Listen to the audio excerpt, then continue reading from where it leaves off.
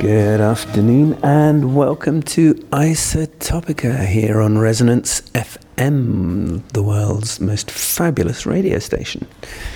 My name is Simon Tyszko and I have a series of sonic detours to enchant your ears this week. We take a duck and a dive, we go left, we go right and sideways and end up somewhere near the end of this program in 1 hour's time.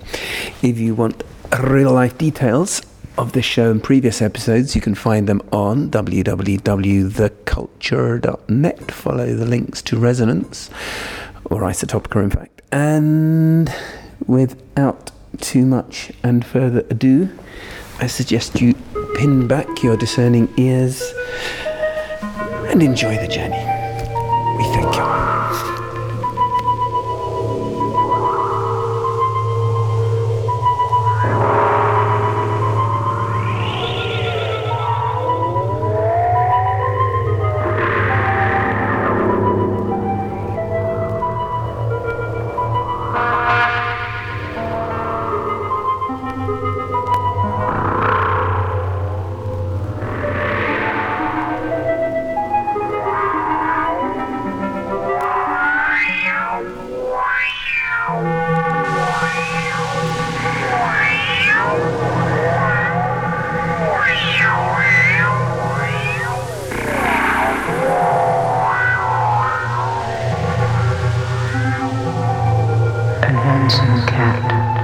Strong, gentle, and charming, prowls along my brain as though in his own home. When he mews, we hardly hear, so tender and discreet is his tone. But whether his voice is mild or vexed, it is always rich and deep. That is his special talent and his charm. This voice which whirls and seeps down into the depths of my being expands in me like a harmonious verse and delights me like a magic philtre. It soothes the cruelest sufferings and is filled with every ecstasy. It needs no language to capture the deepest meanings. There is no bow that can sweep my heart, a perfect instrument more richly drawing song from even its most sensitive string than your voice, O mysterious strange cat, in whom everything, as in an angel, is as subtle as it is harmonious.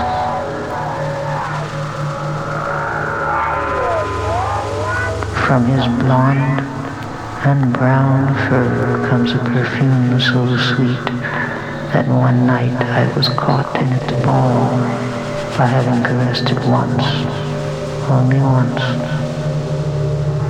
He is the familiar spirit of the house, judging, presiding, inspiring all things within his empire. Is he magician or God? When my eyes are drawn as by a magnet toward my beloved cat, and I obediently look upon him, I look into myself, and I am amazed to see the fire of his pale pupils, bright lamps, living opals, hypnotically fixed on me.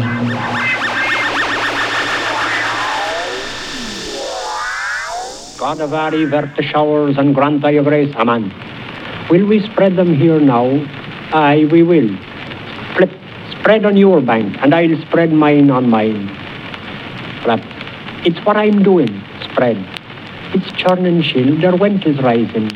I'll lay a few stones on the hostel sheets, a man and his bride embrace between them, else I'd have folded and sprinkled them only. And I'll tie my butcher's apron here. It's suety yet, the strollers will pass it by. 6 shifts, 10 kerchiefs, 9 to hold to the fire, and 1 for the code, the convent napkins 12, 1 baby shawl. Could Mother Joseph? No, she said. Who said? Mother snores. They attach us. Where now are all her children, say? In kingdom gone, or power to come, or glory be to them, Father. All alluvial, all alluvial. Some here, more no more. More again lost and a stranger. I've heard tell that same brooch of the Shannons was married into a family in Spain. And all the dunders do done in Martland's Vineland beyond Brendan's herring pool takes number 9 in Yanksy's hat. And one of Biddy's beads went bobbing till it rounded up lost histories with a marigold and a cobbler's candle in a side strain of a main drain of a man's hurries off Bachelor's Walk. But all that is left to the lost of the Mars, in the loop of the years prefixed in between, is one knee buckle and 2 hooks in the front. Do you tell me that now? I do in troth. Or rara pro orbis et pur las animas. O saula, we're umbers all. Monsieur, didn't you hear it a deluge of times? Over and over, respond to spond. You did, I need. It's that ear of wadding knife stuck in my eyes. It all but hushes and the sound. Oh, Ronoko, what's your trouble? Is that the great Finn leader himself, in his joy Pomona, on his statue riding the high horse there for Hengist? Father of authors, it is himself. Yon there, is it that, on Fallerine Common, you're thinking of Astley's amphitheatre, where the bobby or a stranger making sugar-stuck pouts to the ghost white horse of the Peppers? Throw the cobwebs from your eyes, woman, and spread your washing proper. It's well I know your sort of slop. Ireland sober as Ireland stiff. Lord, help you, Maria, full of grease. The Lord is with me. Your prayers. Aye, Santo, Madam Angot. Why you lifting your elbow, tell us, glazy cheeks, in Conway's Carrigacorrad canteen? Was I what? Hobbledy hips? Flop. Your rear gates creak or Roman, but your butts disagree. Haven't I up since the damp dawn? Martha Mary, all a cook, with Corrigan's pulse and varicose veins, my pram axle smashed, Alice Jane in decline, and my one-eyed mongrel twice run over, soaking and bleaching boiler rags, and sweating cold, a widow like me, for to deck my tennis champion son, the laundryman with the lavender flannels. You won your limp up all limp from the husky hussars, when collars and cuffs was heir to the town, and your slur gave the stink to Carlo. Holy scamander, I saw it again, near the Golden Falls. Ice on it, sense of light. And there, subdue your noise, you humble creature. What is it but a blackberry growth? Or that dwyer grey ass and 4 old codger's owns? Are you meaning Tarpey and Lyons and Gregory? I mean now thank all the 4 of them, and the roar of them, that drave that stray in the mist, and old Johnny MacDougall along with them. Is that the pool-beg flasher beyond? Far, far? Or a fireboat coasting nigher the Kishna, or a glow I behold within a hedge, or my Gary come back from the Indies? Wait till the honeying of the loon, love. Die, Eve, little Eve, die. We see that wonder in your eye. We'll meet again, we'll part once more.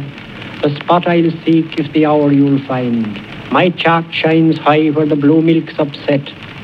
Forgive me quick, I'm going, go-bye. And you pluck your watch, forget me not, your even load, so saved to journey's end. My sights are swimming thicker on me by the shadows to this place. I so home slowly now by own way, my valley way, Towie I too, Rathmine. But she was the queer old scousha anyhow, Anne Olivia Trinket-Toes. And sure he was the queer old bunce too, dear dirty dumpling, who's their father of Fingalls and Dothergills. Gaffer and Gammer were all their gangsters. Hadn't he 7 dams to wive him, and every dam had her 7 crutches, and every crutch had its 7 hues, and each hue had a differing cry.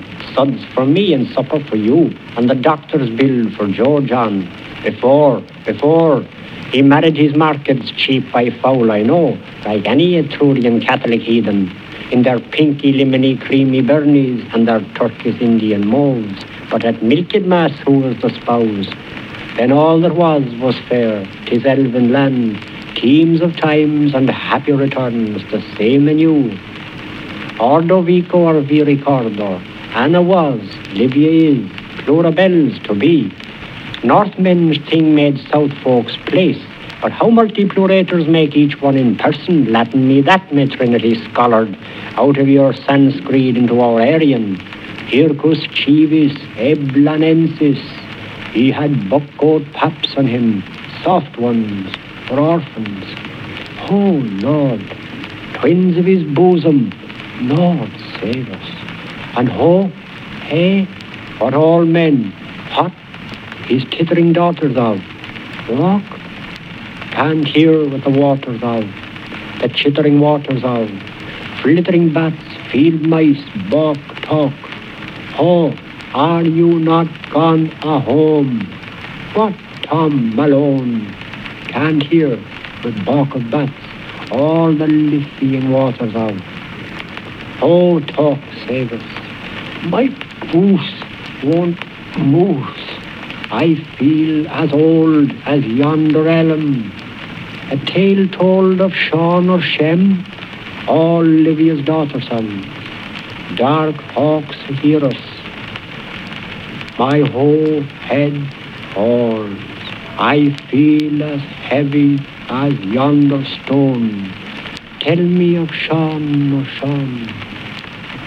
Who were Shem and Sean, the living sons and daughters of? Night now, tell me, elm. Night, tell me tale of stem or stone, beside the rivering waters of, hither and thithering waters of. Night. The history of human thought recalls the swinging of a pendulum, which takes centuries to swing. After a long period of slumber comes a moment of awakening. Then thought frees herself from the chains with which those interested, rulers, lawyers, clerics, have carefully unwound her. She shatters the chains. She subjects to severe criticism all that has been taught her, and lays bare the emptiness of the religious, political, legal, and social prejudices amid which she has vegetated. She starts researching new paths, enriches our knowledge with new discoveries, creates new sciences. But the inveterate enemies of thought, the government, the lawgiver, and the priest, soon recover from their defeat. By degrees, they gather together their scattered forces and remodel their faith and their code of laws to adopt them to new needs. Then profiting by the servility of thought and of character, which they themselves have so effectually cultivated, profiting too by the momentary disorganization of society, taking advantage of the laziness of some, the greed of others, the best hopes of many, they softly creep back to their work by first of all taking possession of childhood through education. A child's spirit is weak. It is so easy to coerce it by fear. This they do. They make the child timid, and then they talk to him of the torments of hell. They conjure up before him the sufferings of the condemned, the vengeance of an implacable God.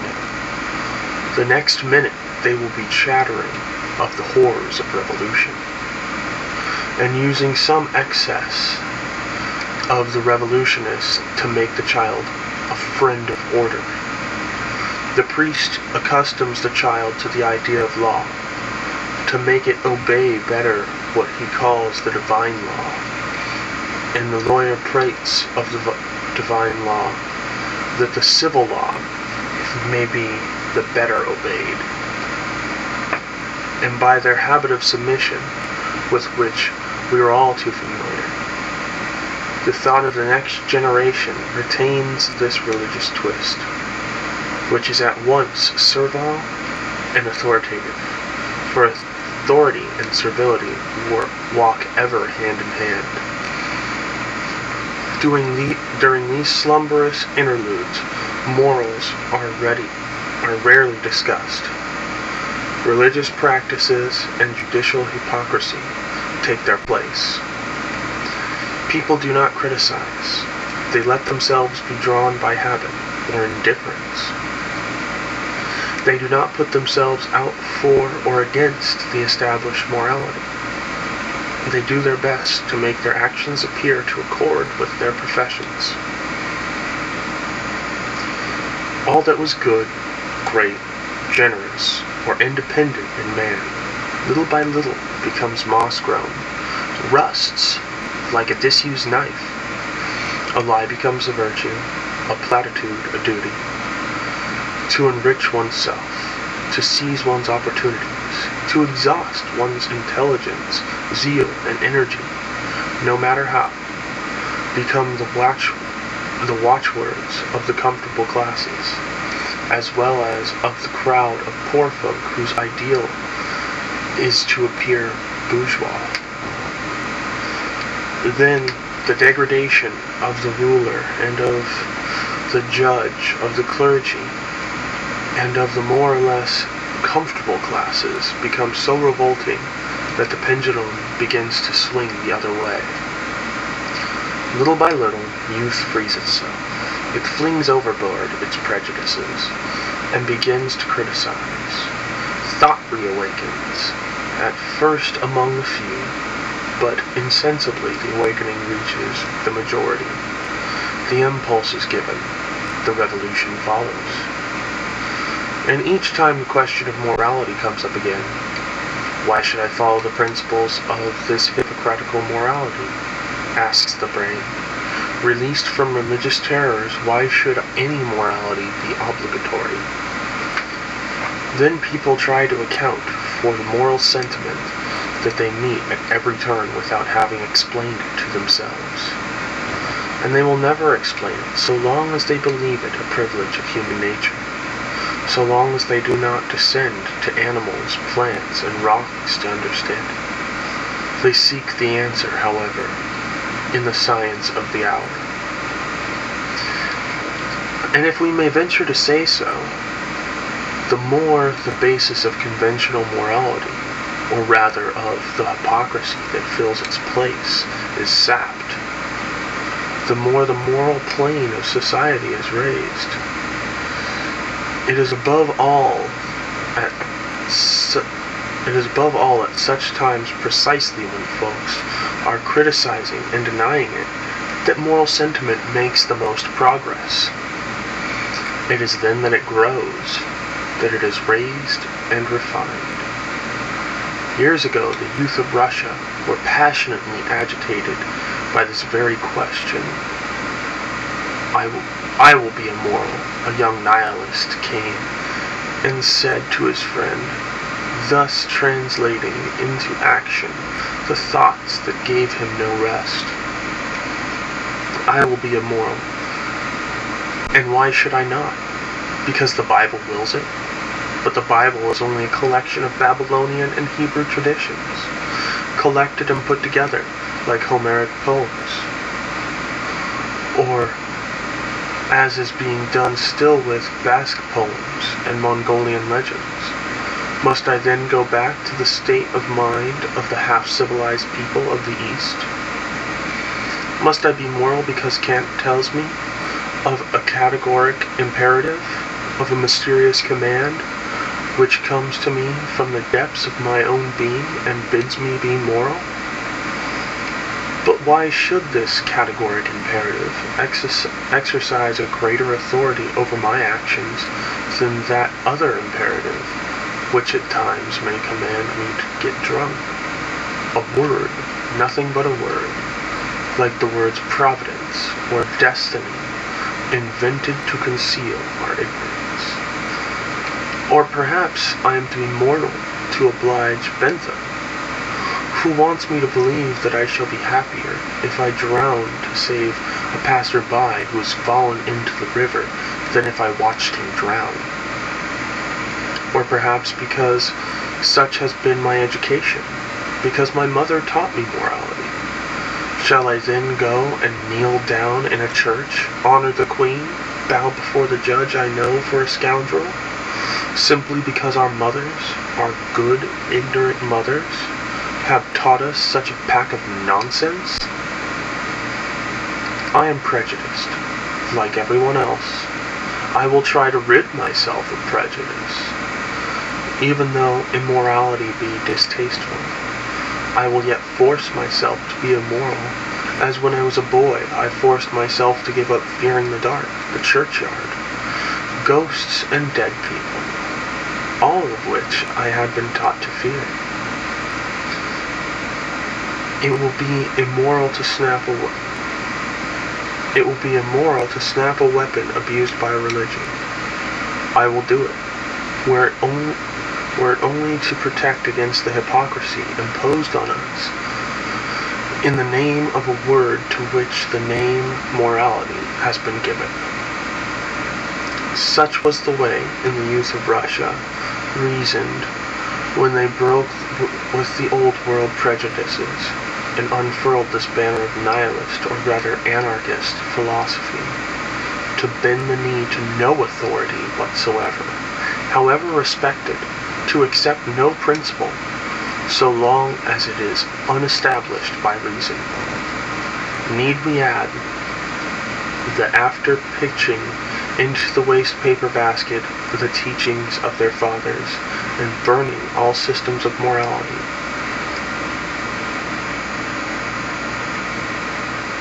the nihilist youth developed in their midst a nucleus of moral customs infinitely superior to anything that their fathers had practiced under the control of the gospel, of the conscience, of the categoric imperative, or of the recognized advantage of the utilitarian. Before answering the question, why am I to be moral? Let us see if the question is well put. Let us analyze the motives of human action.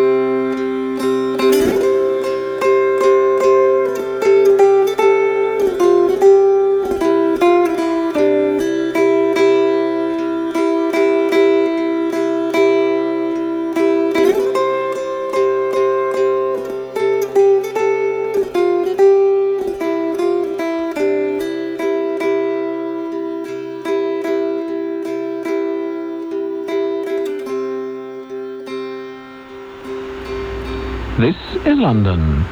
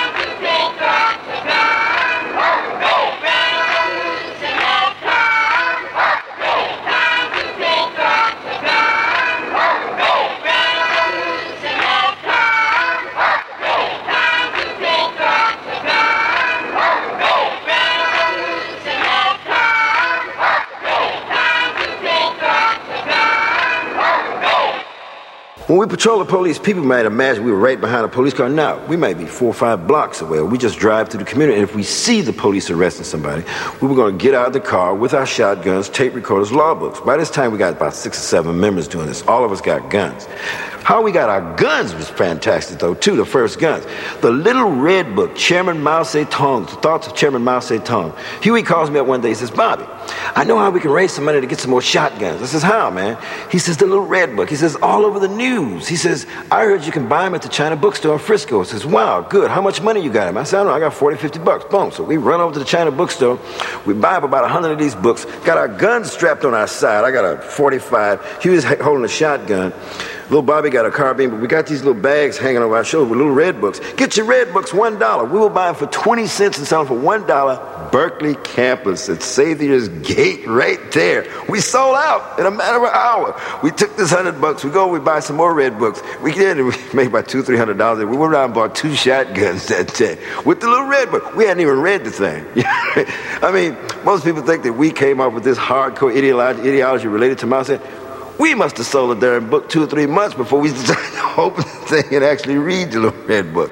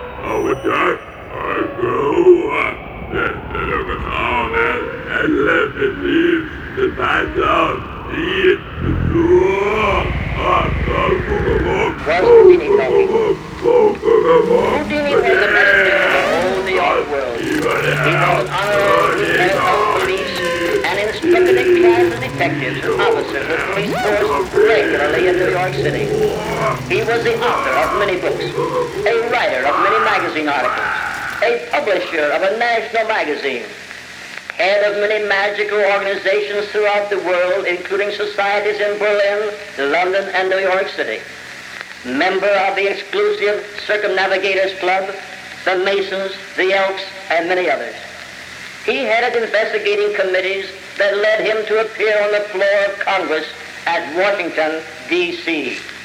The Houdinis, Harry and Bessie, presented remarkable magic acts in the palaces of Europe and throughout the world. Houdini was working in secret with Thomas A. Edison on a delicate psychic detecting instrument and a process that would permit him to take flashlight photographs in the dark without the flash being visible.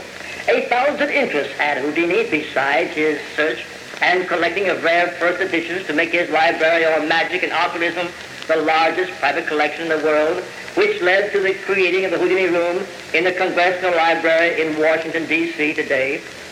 Houdini spent much time in aeronautics, wrote authoritatively on the subject, and was one of the first 17 flyers of the world, owned his own plane, and was the first man to ever successfully fly an airplane in Australia, winning the aerial trophy in Melbourne, Australia, March 15, 1910.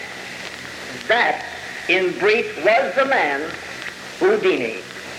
He had safes and vaults in his home and vaults and banks that his lawyers had access to.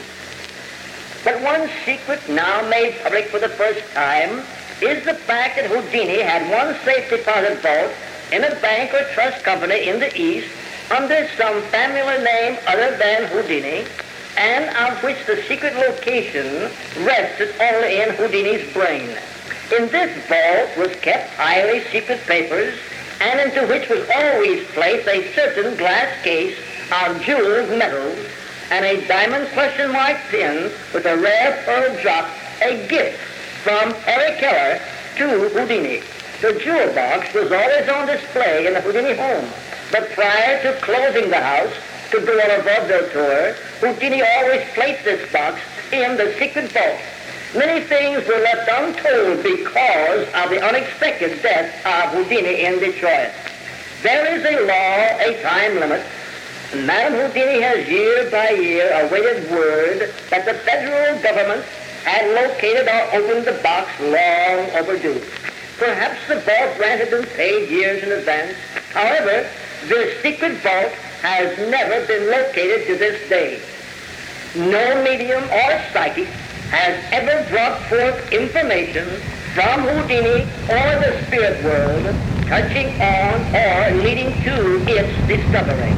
So if any servant tonight in any city or town in the world believes they are contacting Houdini, let them identify themselves by bringing forth this information regarding the secret vault.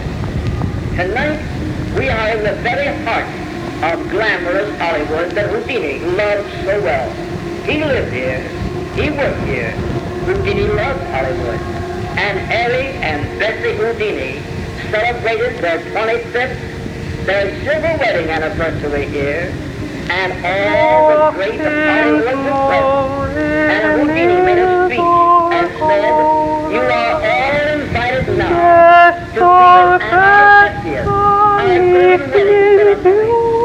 And Will Rogers got up and gave a proclamation and said, "Houdini, I be here, but this is the way I be here." And he said, like a little man to the king. Will Rogers is gone. Houdini is gone. Nearly 2/3 of that famous gathering is gone. But this is the kind of life they all loved. Nothing could keep them away. It's on Houdini night, with the spotlight of the public eye, with the whole world to see and hear Houdini steps on this side of the curtain. Now, let us bow our heads in meditation and prayer. Thou mastermind of the universe, please let the spirit of understanding descend upon us that are gathered here in the inner circle tonight. We are each in his own way seekers after truth.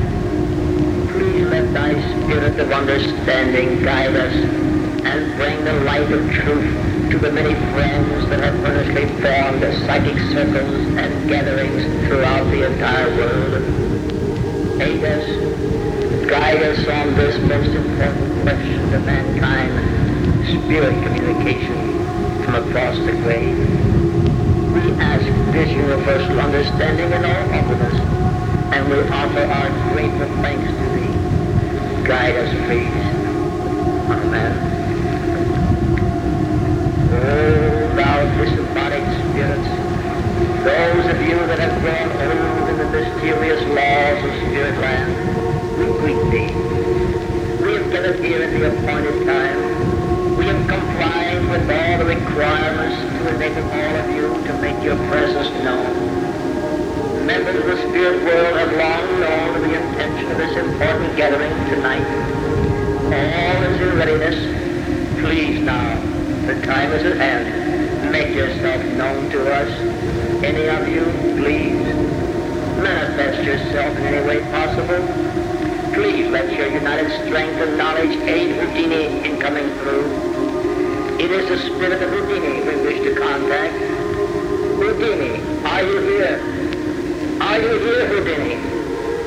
Please manifest yourself in any way possible. Take from this earnest gathering any strength that may be necessary for you to use.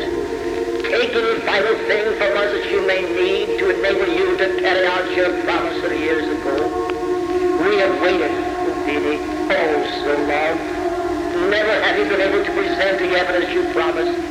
And now, this is a night of night. The world is listening. Harry, your world, your audience. And Bessie is here. Your Bessie, who is part of you for 33 years. She's here, Harry, pleading in her heart for a prearranged sign from you. It means so much to her, to all of us, to the world. Harry, we are all seekers after truth. Please manifest yourself by speaking through the trumpet. Lift it. Lift it. Speak through it. Speak. Speak, Harry. We are watching and waiting, Harry. Levitate the table. Move it. Lift the table. Move it around on it. Spell out a code, Harry. Please. Ring the bell. Let his tinkle be heard around the world. Do it, Harry. Please. Please, Houdini, we are waiting. Bessie is waiting. Oh, thou spirits, your religion is based on love. And by that very token, a love of 33 years that has even entered into eternity. By that love, I ask that you come through with the evidence. By the love of the little silver-haired widow. By the love and esteem of the countless friends. The evidence, Harry. And Houdini, Dash is listening in. Dash, Harding, your brother has joined us with a circle he has formed in New York City, 3,000 miles away. He has joined with us to seek the truth. And the circle in Baltimore, Philadelphia is listening in Providence, in Chicago, Leonard, who was once a protege of yours, a circle in Portland, Maine, and in the faithful city of Detroit, in Victoria, Canada, Tacoma, Rockford, Oakland, and San Francisco, all over the world, all joining in. Come through, Harry. And Houdini, Colonel Harry Day, member of the British Parliament, has formed a circle in London, England. Colonel Day was your closest boyhood friend. Houdini, you must come through. And at the bottom of the world, Australia, the country where you made history, has joined in. We are crying to high heaven, to the powers that be. We are crying in one mighty magnetic voice from every corner of the earth, and the hearts and minds of the multitudes are centered here tonight. We want the evidence, the truth, in the name of humanity and love. If there is communication from the great beyond, come through with the evidence. Calm and silent meditation. And again, intense and dramatic soul pleading, in which Mrs. Houdini joined Dr. Saint. But no sign of Houdini. Spiritland did not send a single emissary. At last, Dr. Saint, in a voice that broke, asked, Mrs. Houdini, the 0 hour has passed. The 10 years are up. Have you reached a decision? Yes. Houdini did not come through. My last hope is gone. I do not believe that Houdini can come back to me or to anyone. After faithfully following through the 10-year Houdini compact, using every type, medium, and seance, it is now my personal and positive belief that spirit communication in any form is impossible. I do not believe that ghosts or spirits exist. The Houdini shrine has burned for 10 years. I now reverently turn out the light. It is finished. Good night, Harry. Communism. What's happening to the revolution? What's happening to the revolution?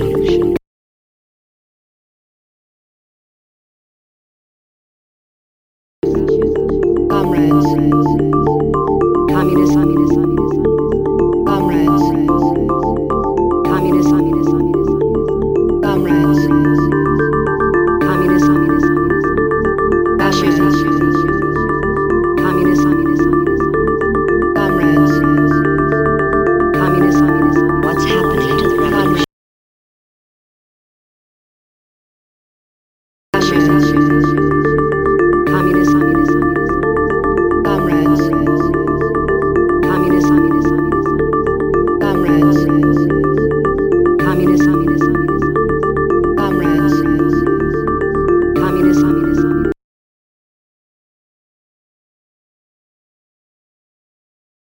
Comrades. Communism. What's happening to the revolution? Communism. Comrades. Communism. Fascism. Communism. Comrades. Communism. Comrades. Communism. Comrades. Communism. Fascism. Communism. What's happening to the revolution? Communism. Comrades. Communism. Comrades. Communism. Fascism. Communism. What's happening to the revolution? Communism. Comrades. Communism. Comrades. Fascism. Comrades. Communism. Comrades. Communism. Communism. Comrades. Fascism. Comrades. Communism. Comrades. What's happening to the revolution? Comrades. Fascism. Comrades. Communism. Comrades. Communism. Comrades. Communism. Comrades. Fascism. Comrades. Communism. Comrades. What's happening to the revolution? Comrades. Communism. Comrades. Fascism. Comrades. Communism. Comrades. Communism. Comrades. Communism. Comrades. In our sick society, everyone is sick. A human being averages 4,000 orgasms per lifetime. Do not turn off this pulsating motor of joy and life energy. Orgasmotherapy is the program of Sexpol, as taught by the revolutionary doctor and communist Wilhelm Reich. The bioelectric charge and discharge produced by the genital embrace causes the orgasmic reflex, supremely pleasurable muscular contractions. Subjection to social disciplines may cause gastric ulcers, respiratory, coronary, and vascular diseases. Comrade lovers, for your health's sake, the communist movement fights for the liberation of man's natural impulses and joy of living. 4,000 liberating orgasms in every woman's and man's life are 4,000 explosions of liberated life energy. Body tissue deprived of life energy turns cancerous. Cancer is the hysteria of cells condemned to death. Cancer and fascism are closely related. Fascism is the frenzy of sexual cripples. The swastika owes its magnetism to being a symbol of two bodies locked in genital embrace. It all stems from a longing for love. Comrades, make love joyously and without fear. Let the current flow sweetly up your spine. Let your hips roll and your mouth water. Saliva is good. Embracing lovers radiate a bluish light, orgone illumination, the same sort of light the astronauts saw in outer space. Let us reactivate the natural vibrations within ourselves and society. Let the current stream sweetly through your muscles. Feel free to tremble and cry. Let yourself enjoy your body. As revolutionaries whose revolution renounces love, we feel very uncomfortable. What's happening to the revolution? Each baby is a new approach to life. How can we help this new being to grow up free? The man who discovered orgone, cosmic energy, the energy of life and love, fled from Hitler and Stalin to America, land of the free. He gave up the ideologies of his youth, eventually voting for Eisenhower. In Maine, he set up the Orgone Laboratory, a scientific research center. How can we rid our planet of its deadly clouds of smog? How can we make the deserts green and fruitful? It all stems from a longing for love. It all stems from a longing for love. It all stems from a longing for love. It all stems from a longing for love. It all stems from a longing for love. It all stems from a longing for love. It all stems from a longing for love. It all stems from a longing for love. You read me.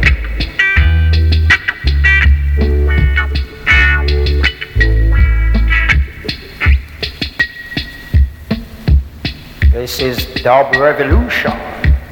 Music to rock the nation.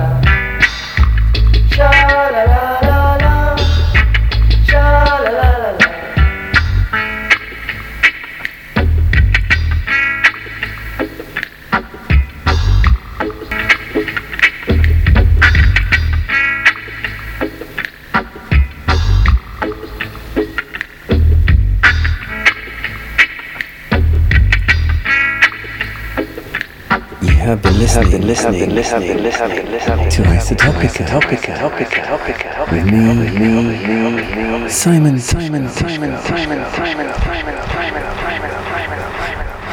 Resonance 104.4 FM on your London dial.